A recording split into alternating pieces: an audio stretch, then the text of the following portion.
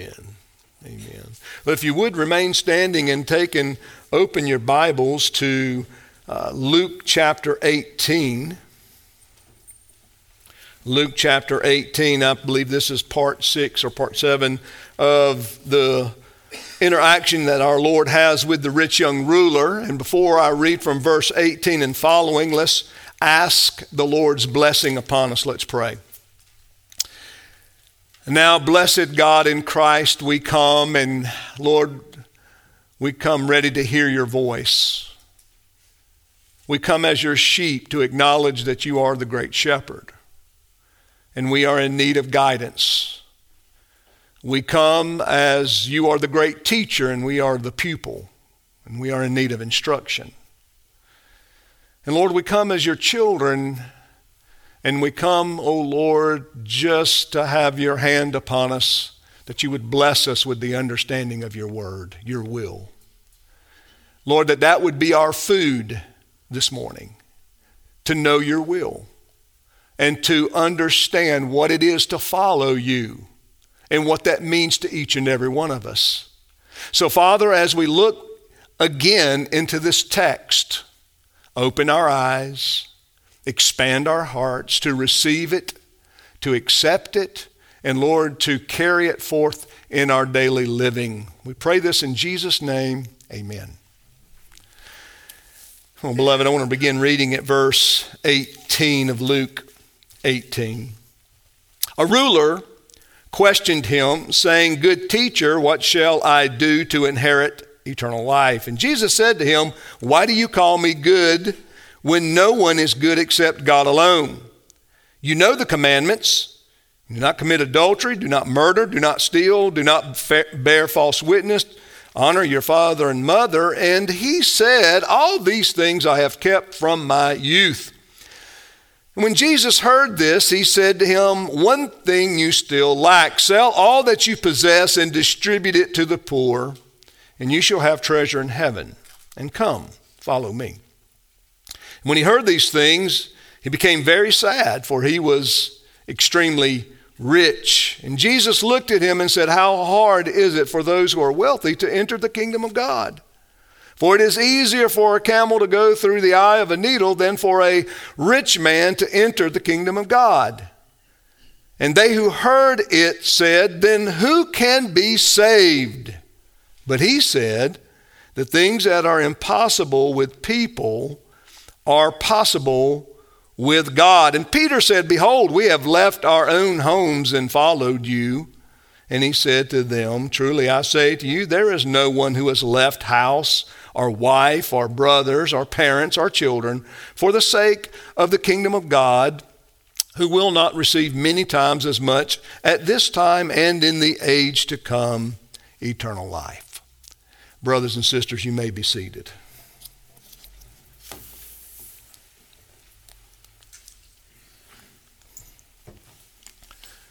Well, let me start off by saying that it's a joy and privilege to be able to come again to this text of Scripture, take our time, walk through it, and really turn it over and examine all the various facets of it. Our focus over the last couple of Lord's days has been verse 22 and following. That is, when Jesus heard the acknowledgement of his obedience from the rich young ruler, Jesus told him he still lacked this one thing, and that was to sell all that he possessed, not some of it, but all of it, and then distribute it to the poor. Don't just give it to your relatives or your friends, to those that might turn around and aid you or help you with it in your newfound poverty. No, give it to those who are in need of it and, well, don't know you, so to speak, because I'm sure he did not have these poor and his circle of friends. And he said, "Distribute it to the poor, and you shall have treasure in heaven, and come follow me." We ended last Lord's Day sermon really beginning to hone in and focus on what it means to follow Jesus. And that's where we are going to pick back up this morning. What does it mean to follow Jesus? Well, from the context of the rich young ruler, we have to make we have to acknowledge a couple of things. Number one, that to follow Jesus is synonymous with possessing the kingdom of God and possessing eternal life. Those things all working together. Now that's important because we may find ourselves thinking that we possess eternal life, but yet we really don't understand what it is to follow Jesus. Have I ever took after him? Have I ever begun to walk after him? I mean, can I say to myself in truth and honesty, yes, I have been walking after Jesus in my Christian experience in life. He's, well, my master, and we'll talk about that more in a minute. If we haven't followed Jesus, then we have to really ask the question, do we possess the kingdom of God? Have we ever really possessed it as our own? Is it something that is ours? The kingdom of God belongs to me. I've taken hold of it. I've taken hold of it because I'm following after Jesus. That's the connection we need to make. And of course, the ultimate goal, the ultimate reward, and at least the ultimate focus is what we call heaven or eternal life. We want it. We want it. We eagerly want to possess this, and yet we have to ask ourselves these other two things. Am I following after Christ? Have I taken hold of the kingdom of God? Now, it'd be very easy to look at what it is to follow Jesus and just sort of isolate and select those character traits of Jesus and then subjectively say, now, do you possess these things? Now, we touched on just two of those last week, talking about the way Jesus loved and the way that Jesus had mercy and grace upon and compassion on others. And that's a fine way to look at it, but that's not where we're going to go this morning. We're going to touch broadly upon that, because I think it's more beneficial for us to consider in the broad sense this mission that Jesus had in one sense was very unique to him. He came to seek and save that which is lost. That doesn't belong to you or me. We're not out seeking the lost. We're not the savior of the world. God had a particular calling for his son Jesus, and he came to do that thing, and he came to do it in the particular manner and the characteristic as the Son of God, as the perfect head of the sort of redeemed human race. And that in of itself is that broader principle that we are going to look at. It's the same way with the apostles and disciples, and it's like that even with other Christians. And I'm going to hopefully help us understand that today. Let me narrow it down a little bit. Now, brothers and sisters, we all possess generally that calling to the kingdom. Meaning we all have to enter through the narrow gate. That belongs to all of us.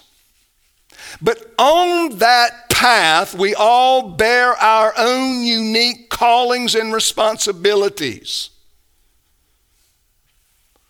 They belong to you because God's given them to you. And you have to grasp that. You have to take hold of that. And then you have to bear that load as you follow Jesus. That's the way you follow Jesus, by bearing your load in a very particular way under that general principle of guidance on the narrow path. That is, this is the path that all Christians are on, and yet there are certain things that belong to each one of us that we must be faithful at. Now, we find this in the story of the rich young ruler when Jesus told him, look, go sell all that you have. That was his cross, so to speak. That was his cost of discipleship. That was what the Lord laid on him as repentance and said, listen, if you really want eternal life, this is what you're going to have to do. This is your cross. This is your duty. These are your responsibilities. And he didn't do it. It helps us to understand from the text of Scripture that choices have to be made. Now, we need to really grasp that understanding.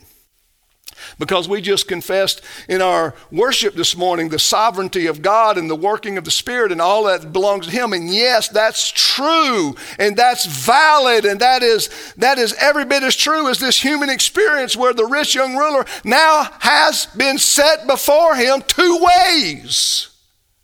Two choices to make. I can follow Jesus, or I can go about my life the way I've been living it. Choices. And these are choices, beloved. Coming to Christ is a choice. We have to choose to put away from ourselves the old life. Even if it was a life of religion, even if it was a life of good works, now we must put on what it is to do good works that's sanctified by the amazing grace of Almighty God in Christ. We die to ourselves. Remember what Paul said in Galatians 2:20? We deny ourselves. We die to ourselves. This is the language that Scripture uses to identify the Christian. A Christian is someone who's submitted their will to Christ. It's not my will, but your will be done. We prayed that earlier, didn't we? We deny those fleshly urges to live according to our own laws and rules. And we die to those and we live unto the grace of God, unto the law of God that flows out of the, grace of God. This is the will of God for us. And we're going to hone in on some of that. But let me first of all show us that the Scripture certainly highlights that each one of us bear our own responsibilities and load. Yes, we have a lot of similarities with one another, but we also are unique before God. Whether it's in marriage and being a single person, or whether it's a marriage with no children or a marriage with many children, whether it's young, whether it's old, brothers and sisters, we all bear certain responsibilities as it concerns following Jesus.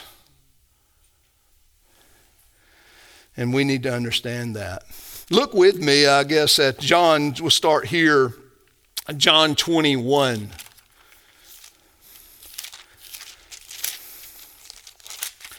I've always certainly found this verse interesting. This is Peter. This is Jesus walking with Peter. Peter's been restored, and now they're walking on the beach together. And verse 20 says, Peter turned around, saw the disciple whom Jesus loved following them, the one who also had leaned back on his bosom at the supper and said, Lord, who is the one who betrays you? So Peter, seeing him, said to Jesus, Lord, and what about this man? And Jesus said to him, if I want him to remain until I come, what is that to you? Follow me. So we see even in that interaction between Peter and Jesus and John, the youngest of the disciples, what is Jesus telling Peter? Peter, don't worry about John. I've got his own load and responsibilities. You worry about Peter. You worry about bearing your cross. You worry about following me. Don't worry about him.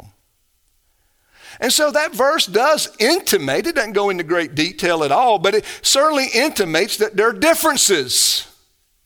Well, turn to Acts chapter 9. And the reason I want to highlight this, beloved, is because I want you to understand that what I'm asking you this morning, or it's what I'm preaching to you this morning, what I'm laying before you and calling you to accept and to take hold of and to leave here practicing is that what has God laid in your life at this time where you have to follow him in order to continue your testimony of being a Christian.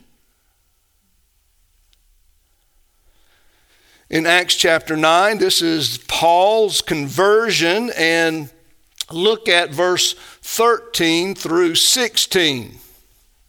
Now, let me set the context. This was very interesting times in the first century as the church was sort of birthed, if you will.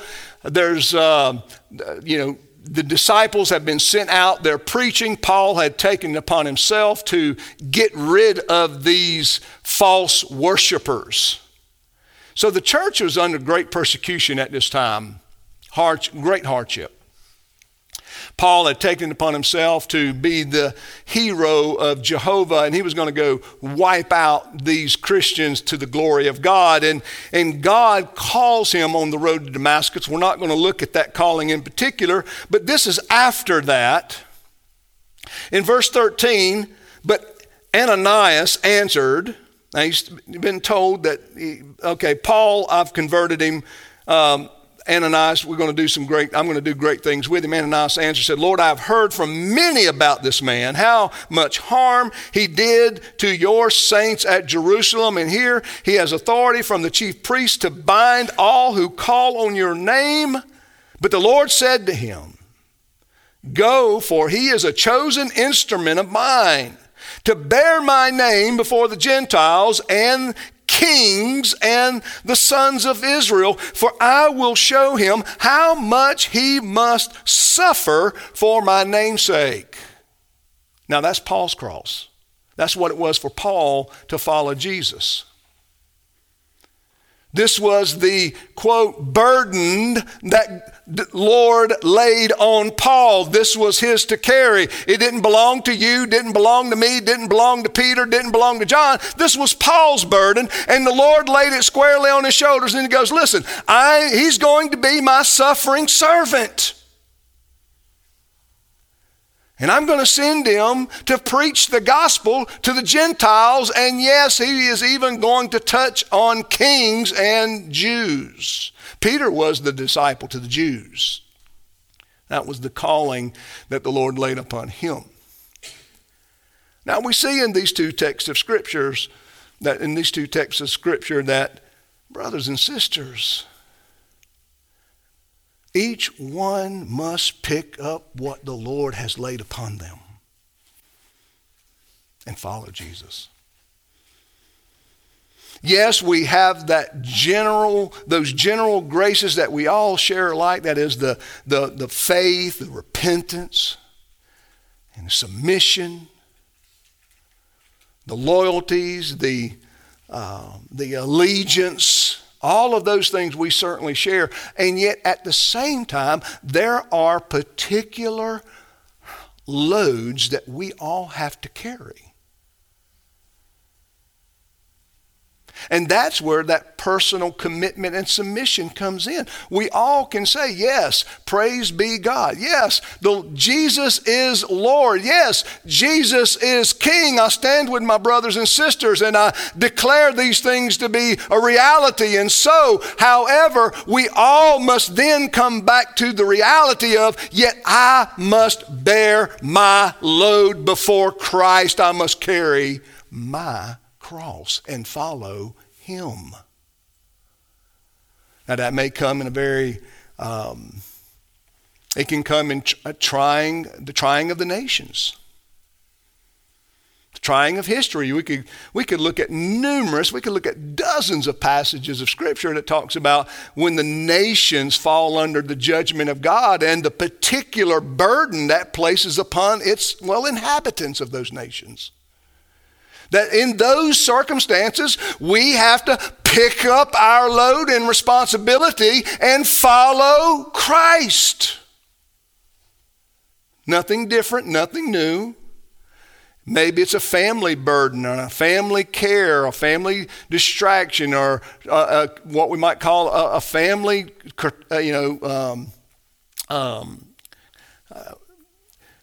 tragedy. That was the word I was looking for.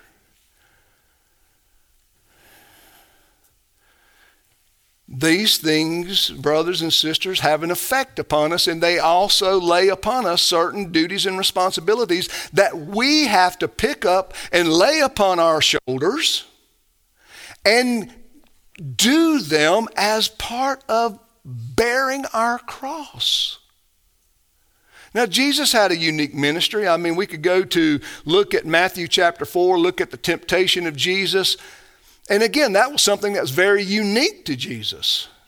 The coming of Satan to tempt him in the wilderness.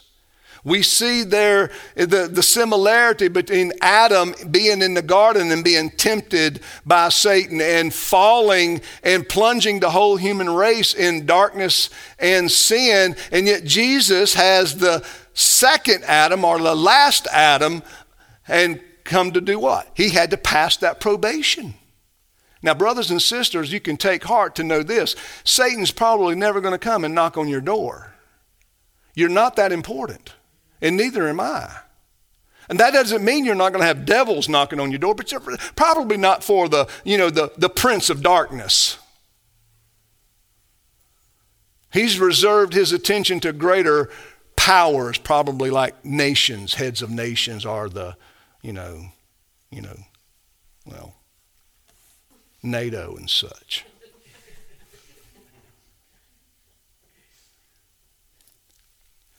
But you can rest assured that devils do lie in wait and temptation for God's children. But that was unique to Christ. He had to bear that himself. He had to bear the agony of going to the cross, and we find that in his Gethsemane experience. Bearing the weight of the whole world, if you will, upon his shoulders in that moment threw him to the ground. That's the text of Scripture that tells us that he sweat, as it were, drops of blood. The agony that he faced, and he said, "Not my will, Father, but your will be done."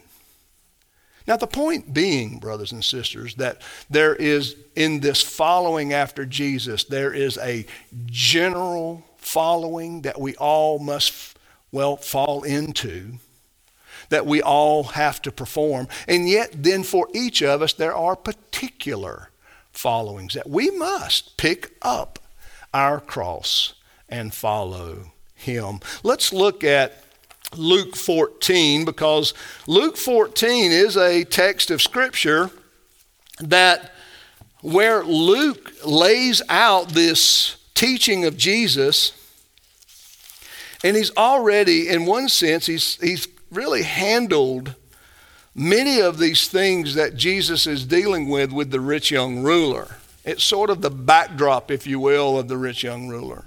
In verse 25, notice in this text that the large crowds were going along with him, and he turned and said that is, large crowds were following Jesus.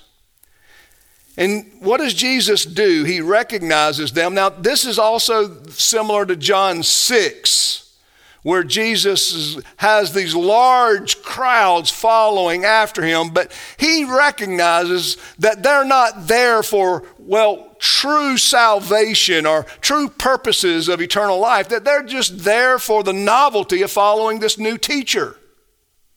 It's just something new. I mean, it's very much, look at the fads we face in our own day. We have many of them. Many of them. We get so easily caught up in the fad. Same thing back then. Jesus, for so many people, he was a fad. He was a novelty. He was interesting. And so they go after him. But Jesus knows they're not real. They're not true disciples, if you were. They're not true disciples, if you will. And look at verse 26. If anyone comes after me, and he does not hate his own father and mother and wife and children and brothers and sisters, yes, and even his own life, he cannot be my disciple. Wow. Listen to that language. And that language there is designed to grab your attention. That's why Jesus used it. It's the kind of language that makes people stop what they're doing when they're putting stuff in their bags and look up and go, what did he just say? Jesus here uses this strong language in order to grab their attention so they would start listening to him.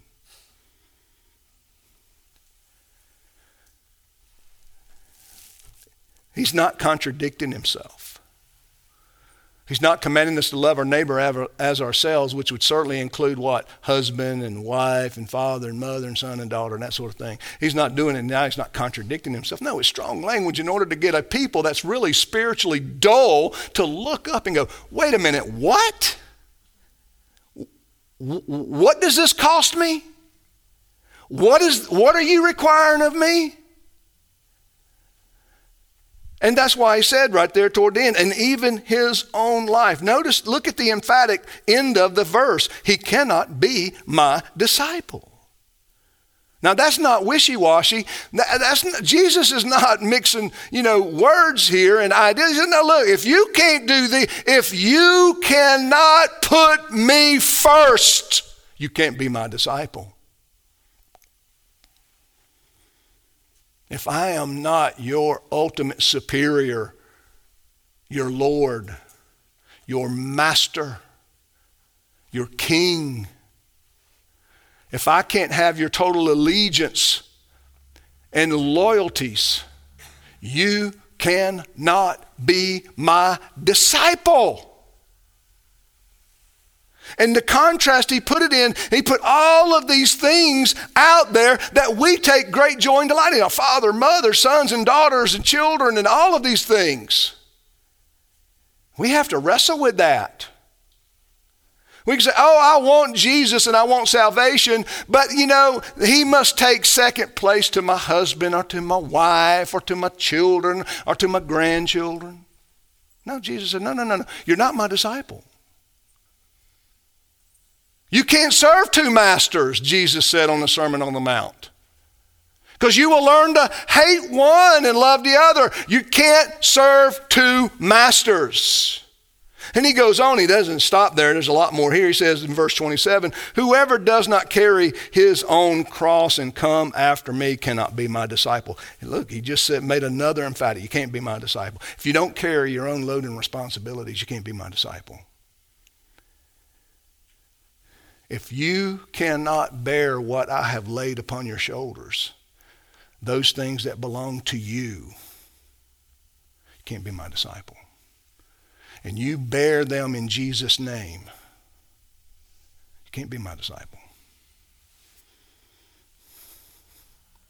No matter what it is in your life, no matter, you've got personality quirks. You didn't have a father or a mother. You were an orphan. You were raised in an orphanage, or you were raised on the streets, or you were raised in a religious house, but it wasn't a viable religious house. So it doesn't matter what your background is, but now that you come to Christ, if you're going to follow after him, you must bear all of these things in Jesus' name, and you must pursue Jesus.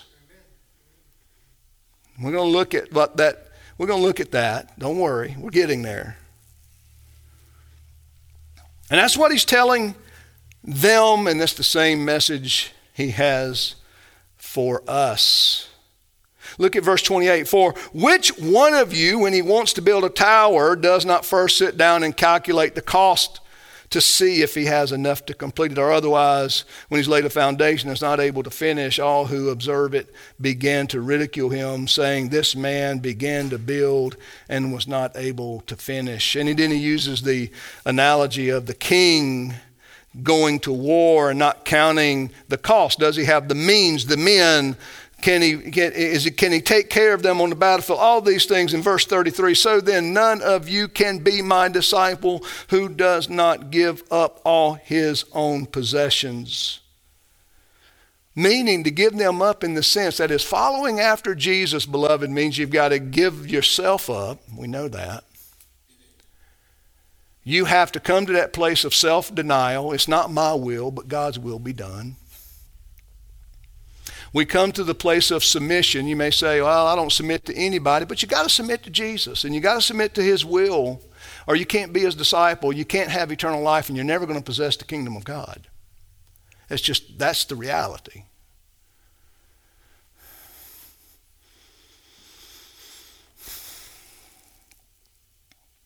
We don't live in the in-between here. And I don't want you to fall into that mindset of, well, I can do partial things. No, it's either you do or you don't. It's not half and half. It's all or nothing. Jesus is all or nothing. He doesn't come to share the throne of your heart with any other god. He comes to possess it all or have none of it. And of course, this is an attack upon the easy believism that America has suffered under for decades. That is, we just make a profession of faith and we can go on about our lives and just live any old way we want to, and just every now and then say a few spiritual things and we're okay. That's not the Christianity in the scriptures. That's not possessing the kingdom of God that Jesus is talking about here. How many of us are saying, I have given it all, I follow after you no matter what it cost me? And of those, listen, why is it hard for a rich man to enter the kingdom of God? Because he has more to give up. The poor have nothing to give up. You know, it's easy for the poor to vote in a way for the rich to give all their money away. That's easy, isn't it? It's easy to vote to give up for people to give their money away. When you don't have anything, you don't possess anything, you never earned anything, it's easy to give other people's stuff away. But that's not what Jesus is asking for. He says, what you must give up. Notice this is all very particular to you. Not y'all. You. Each one of you must bear your cross and follow Jesus. Let's look at, for the remainder of our time, let's look at, sort of hone in on what it is sort of to follow after Jesus and, I guess, make it clearer. Let's make it clearer. The Bible teaches us that when we come to Christ, we are considered a new creation. You are considered a new creation. But what is this new creation? Well, this new creation is certainly related to this command to follow Jesus. To become a new creation is to become that person that has put off self and now, the old master, and now has put on a new master. It's put off their own will, a denial of self, and put on a new will, that is the commandments of God. That is, this is the way of Christ, so to speak. That's what it means to be a new creation. It means to be, to walk afresh and anew in this world that displays that we belong to Christ. Look at Galatians chapter 6.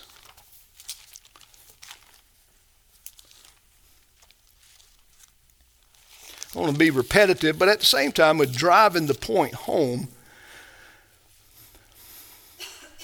In Galatians chapter 6, I'm going to read the first part of the chapter in order to enforce in your mind this idea that we all have responsibilities that we must bear. In verse 1, he says, "Brethren, even if anyone who is caught in any trespass, you who are spiritual, restore such a one in a spirit of gentleness, each one looking to yourself, so that you too will not be tempted. Bear one another's burdens, and thereby fulfill the law of Christ. If anyone thinks he is something when he is nothing, he deceives himself. But each one must examine his own work, and then he will have reason for boasting in regard to himself alone, and not in regard to another. For each one will bear his own load." Now, here's what Paul's saying. He says, listen, when a brother or a sister is caught in a sin and it's overtaken them and they need help, We as faithful brothers and sisters, particularly elders, pastors, counselors, are to come along beside and help them. But notice that the help is not to take away their responsibility. The help is to aid them in keeping their responsibility. It's not to assume it. It's not to relieve them of it. It's not to take it away from them, but it's to come along beside them, as it were. You remember we talked about, you must bear your own cross. You know what that looks like. And, when Jesus says this, the picture is gruesome. And they would have perfectly been almost disgusted by it, because in Rome, capital punishment was by crucifixion, was one of the ways in which they exercised capital punishment was crucifixion. They had other ways, but this was a very primary way. And those who were being crucified had to carry their own cross from the jail cell to the hill where they were going to be crucified. They had to carry it themselves. And so you would see this procession of this judged person worthy of death carrying this cross, and I'm sure followed by the family doing what? Wailing, crying, lamenting that their family member, loved one, was about to die. A gruesome, gruesome death. And so for Jesus to use that as a metaphor of what it is to follow him, brothers and sisters, would strike disgust in the heart of his listeners. And we don't even get that. When we hear that, we don't think anything about it, but that's the picture. To pick up your cross, to bear it on your shoulders. What Paul is saying, everyone has their load to carry. And if that load becomes heavy and they need help, you come along beside them and you sturdy them up. You don't take it off of them. You sturdy them up. Because in verse 5 he says, for each one will bear his own load.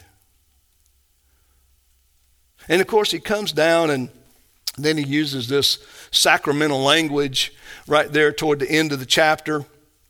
And again, he says right there in verse 15, for neither is circumcision anything or uncircumcision, but a new creation. And those who will walk by this rule, peace and mercy be upon them and upon the Israel of God. And what is Paul doing? He's speaking to the church and he says, listen, this circumcision, this ceremony of circumcision or no, that's not the thing. What matters now is that you are a new creation in Christ. Well, how do I know I'm a new creation in Christ? I'm following him. I'm bearing my cross. I'm going after him. I'm bearing my own duties and responsibilities. And that's how we know. Because what did Jesus say? If you don't follow me, you don't have eternal life. Unless you're willing to die to self, you can't follow me.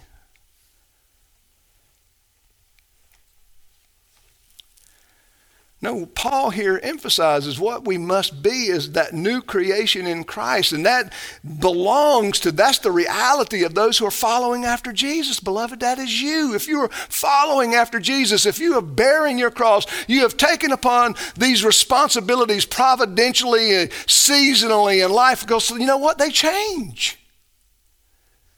The load that you're carrying now as a young person is not going to be the load you carry as a middle-aged person. Amen? The load you're carrying now as a middle-aged person is not the load you carry now as a very seasoned person, mature person. They're different. They change with life circumstances, and yet they are still as vastly important as any other. It's just like when you were young.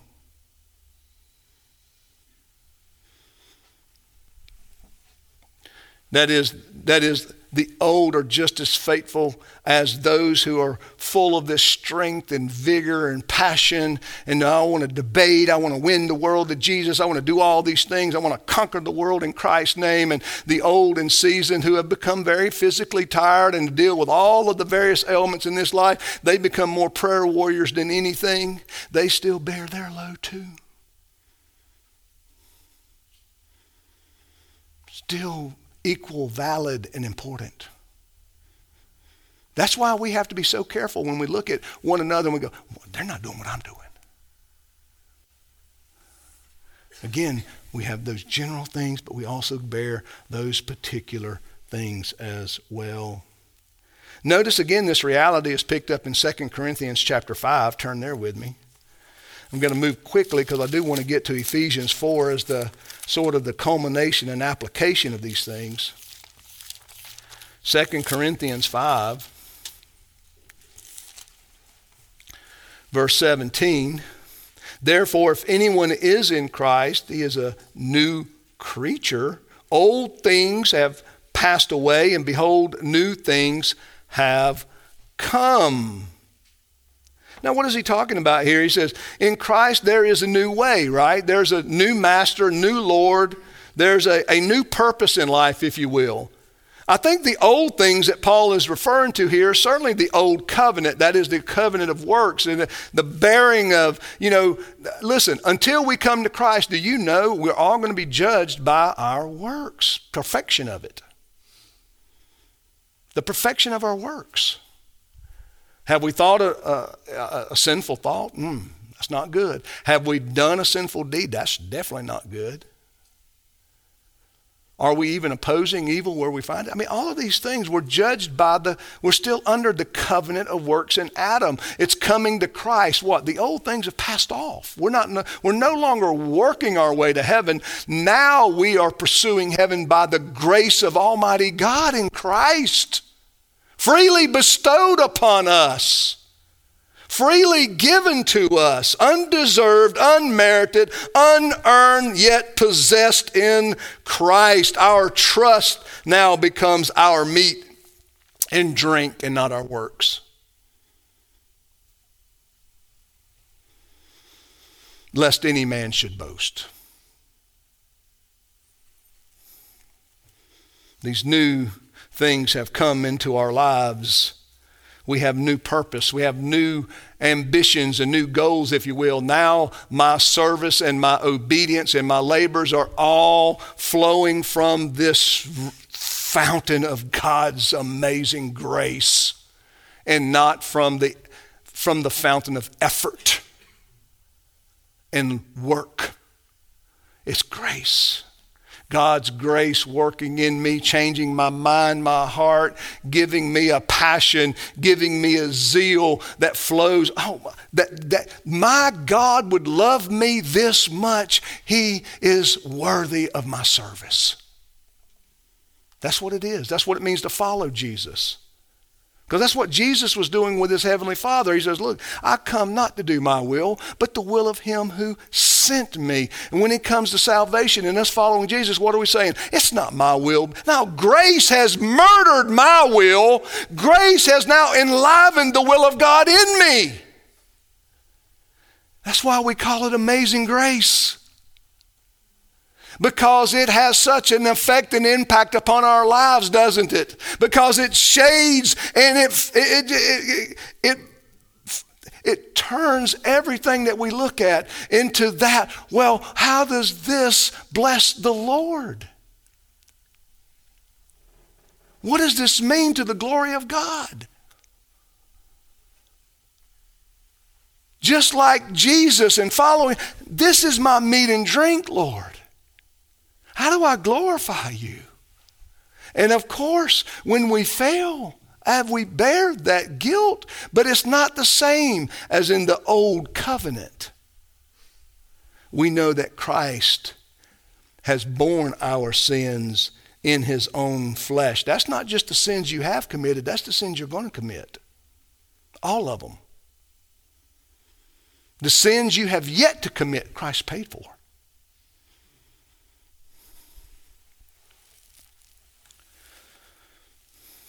Grace and faith are the means of this new life and this new creation. Grace and faith. The life I now live, I live by faith in the Son of God, who loved me and gave himself up for me.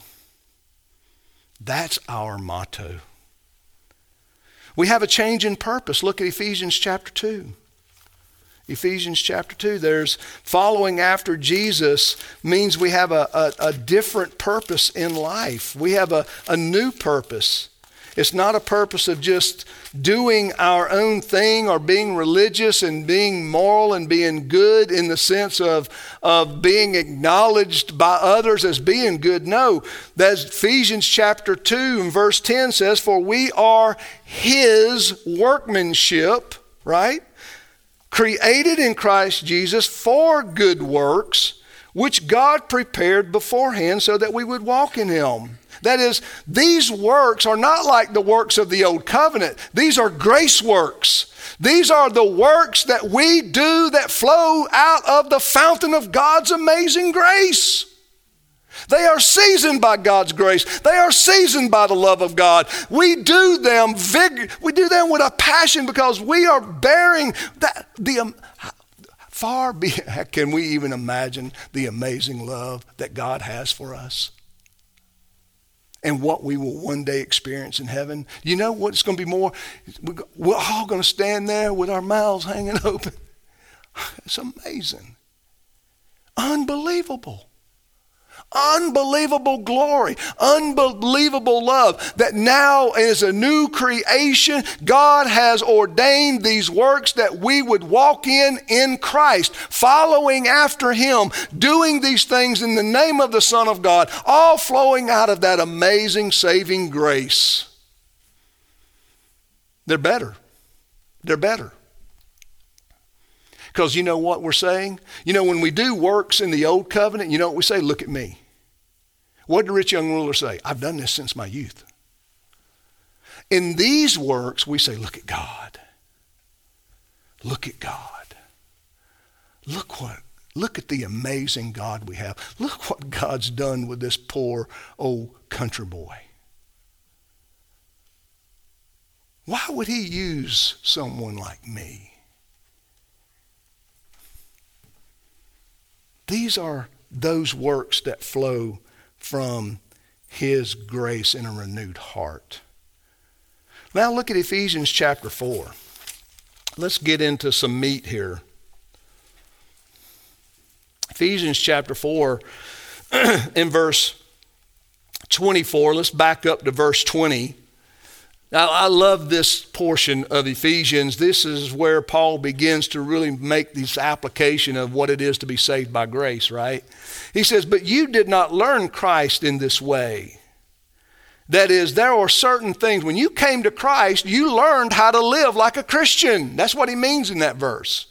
You knew what it meant to follow after Jesus. You knew what it was to pick up your cross and follow after him. That's what Paul is saying is, this is how you come to salvation. This is what you learned about it. These were your duties and responsibilities. And he says in verse 21, if indeed you have heard him and have been taught in him, just as the truth in Jesus. What Paul is saying is, listen, if you don't understand Christianity in this way, you've never heard Jesus' voice. If you don't understand Christianity in this way, you don't possess it. This is the narrow way. This is the path. This is what it means to follow after Jesus. And Paul's now going to go into these general things that we must all put our hands to. In verse 22, he says that in the reference to your former manner of life, you lay aside the old self, which is being corrupted in accordance with the lusts of deceit, and that you be renewed in the spirit of your mind, and put on the new self, which is in the likeness of God, as being created in righteousness and holiness and truth. What does Paul mean? I mean, what's he getting at there in verse 24? He says, well, listen, put on the new self. Let the reality be that you are now this follower of Jesus Christ. You are a cross bearer. You are a disciple. That's what he's saying. He's just saying, he's saying it in different language. This is your new self. Just as the rich young ruler was to die to his old self, this young, everything going for him, young guy with this authority, with all of these possessions, he was to die to himself and then follow Christ. This is what Paul is saying.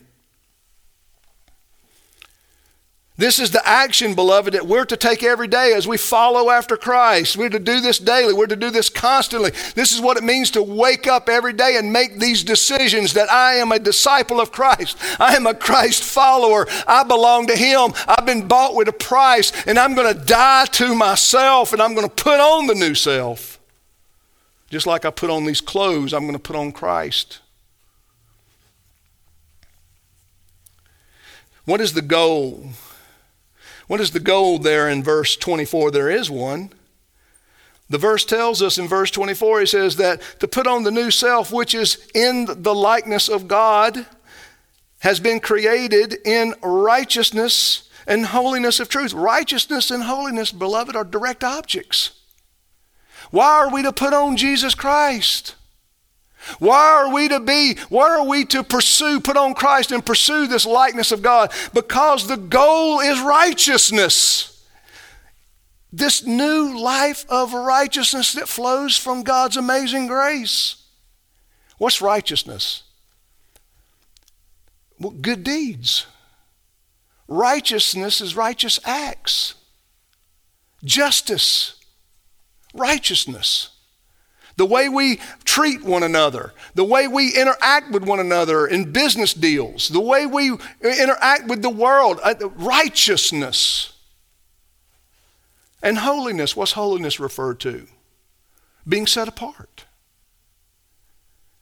That we are set apart for the glory of God. I belong to God. I don't belong to this world in its system of corruption and idolatry. I don't belong to this world's fallen system of idolatry. I belong to God, the true and living God. He's my master. And that's why when it comes down to who are you going to obey, I'm going to obey God rather than men. Because I'm a new creation in Christ. I've been bought with a price. I'm a follower of Jesus. I've got to bear that cross. And yet we've had a season, listen, even though this nation has secretly punished Christians for decades, secretly, now it's open. Now it's an open hostility to Christianity. Well, for decades it's been sort of under the radar, but it's gone on. Now it's in your face. And that means if our cross may be, we're going to have to suffer a little bit like the first century Christians did. And that Paul called him. He said, listen, we have to suffer. How can we who follow Jesus in all of his suffering, should it be strange to us if we suffer?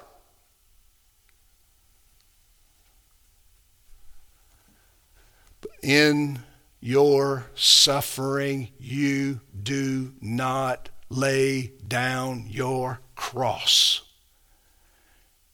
You do not stop following Jesus, and you don't stop being a new creation. You continue to put on Christ every day.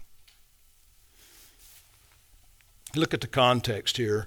Look at verse 25 and following. Therefore, here's what Paul says. Now he says, listen, here's what it means, this righteousness and holiness of the truth, laying aside falsehood. Speak the truth with one another, with each one of you with his neighbor, for we are members of one another. Be angry and do not sin. Do not let the sun go down on your anger. And do not let the devil have opportunity. He didn't say don't be angry, did he? He said don't be angry and sin. Do you think these Christians, do you think they were angry when they heard that Nero was lighting up Christians in his garden? Do you think that they would have said, oh, well, we can't get upset about Nero throwing the Christians out into the Colosseum? Sewing them up in animal skins so the lions can go out there and have their way with them. Throwing these Christian families out there and let them all huddle in the middle while these wild animals just tear them to pieces over hours at a time. That was the reality. No, he said, don't be angry and sin. That is, don't be angry and lay down your cross and do foolish things. Be angry in righteousness. We ought to be angry that we've murdered 30 million plus babies in this country that claims to be a Christian country, a Christian land. We ought to be angry when we hear our politicians talk about abortion up to birth and even a few weeks after. We all laughed at that a decade ago. Oh, that will never happen. Here we are. Why? Because evil is never static. Evil doesn't sleep. It wants more and more and more and more. And what happened, was it Edmund Burke? What's needed for evil to prevail is for good men to do nothing. Well, good men have done nothing in this land. Because the church, by and large, has just sat in the pew waiting on glory to show up.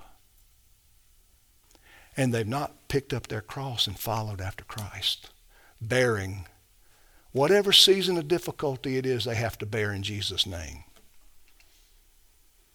So you can see, beloved, yes, there are similarities and there are things we do, and from generation to generation to generation, we all have to enter the narrow path. We all have to repent of our sins. We all have to put our faith in Jesus Christ. We all have to grow in these graces, but yet throughout our lives, we all have particular things that we must bear in Christ's name. And that's what it is for you to be a Christian.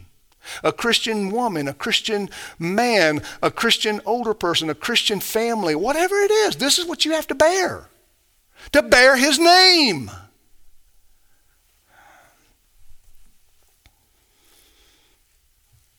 Do not give the devil an opportunity. He who steals must steal no longer, but rather he must labor, performing with his hands what is good, so that he will have something to share with the one who has need. Let no unwholesome word proceed from your mouth, but only such a word that is good for edification according to the need of the moment, so that you will give grace to those who hear. Do not grieve the Holy Spirit of God, by whom you were sealed for the day of redemption. Let all bitterness and wrath and anger and clamor and slander be put away from you, along with all malice. Be kind to one another, tender-hearted, forgiving each other, just as God in Christ has also forgiven you. Amen. This is what it is to follow after Jesus. To deny self, to acknowledge him, to put to death the old ways, and to put on the new man and the new path, the new ways, the new responsibilities. Brothers and sisters, I'm asking the question, are you following Jesus? Are you following Jesus? Are you picking up those responsibilities that are yours in Christ, and are you bearing that in the joy of the Lord? Are you doing that for his glory because he has supplied all the grace you need to bear your cross? He supplies it. He gives you that grace. Paul talked about, in a human perspective, coming along beside us, someone hurting. You know who comes along beside you every day and me? Jesus. Jesus will come along beside you in your prayers, in your study, in your time of need. He's the one that the Bible says sticks closer than a brother. And he's always there. He's always there.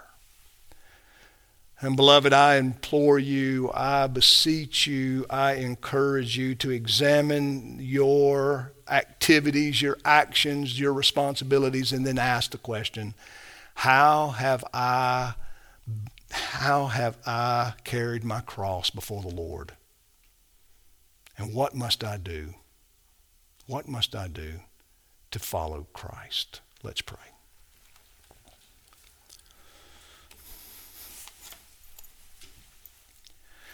Now, gracious Heavenly Father, it is with joy that we can come and seek your face and, Lord, to acknowledge these responsibilities and these duties. But, Lord, we all know that in many ways we fall short. Well, this morning we ask that you would give us that, just more of that amazing grace, Lord. Come to us, Lord, acknowledging, testifying and affirming in our hearts the truth of the matter, helping each one of us sort out our own duties and responsibilities so that we might each one in all of our situations be faithful to you. Lord, that's what we want.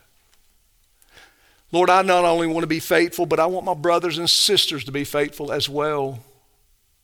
We drink from the same fountain. We have the same Lord. We have the same amazing, loving grace. We have the same, Lord, scriptures, Lord, the same truth. And yet, Lord, we do have differing and unique responsibilities. Help us to love one another. Help us to encourage one another in what each one has to bear. Now, Lord, we do love you, and it's an imperfect love now, but it won't always be. When we're glorified, we will possess a perfect love for you that will be, completely satisfying to us, Lord, in every way. So, Lord, come now and minister to us. Help us to repent where we need to repent. Help us to exercise faith where we need to trust and believe and rest in you. And Lord, just continue to show us the way we must go. In Jesus' name, amen.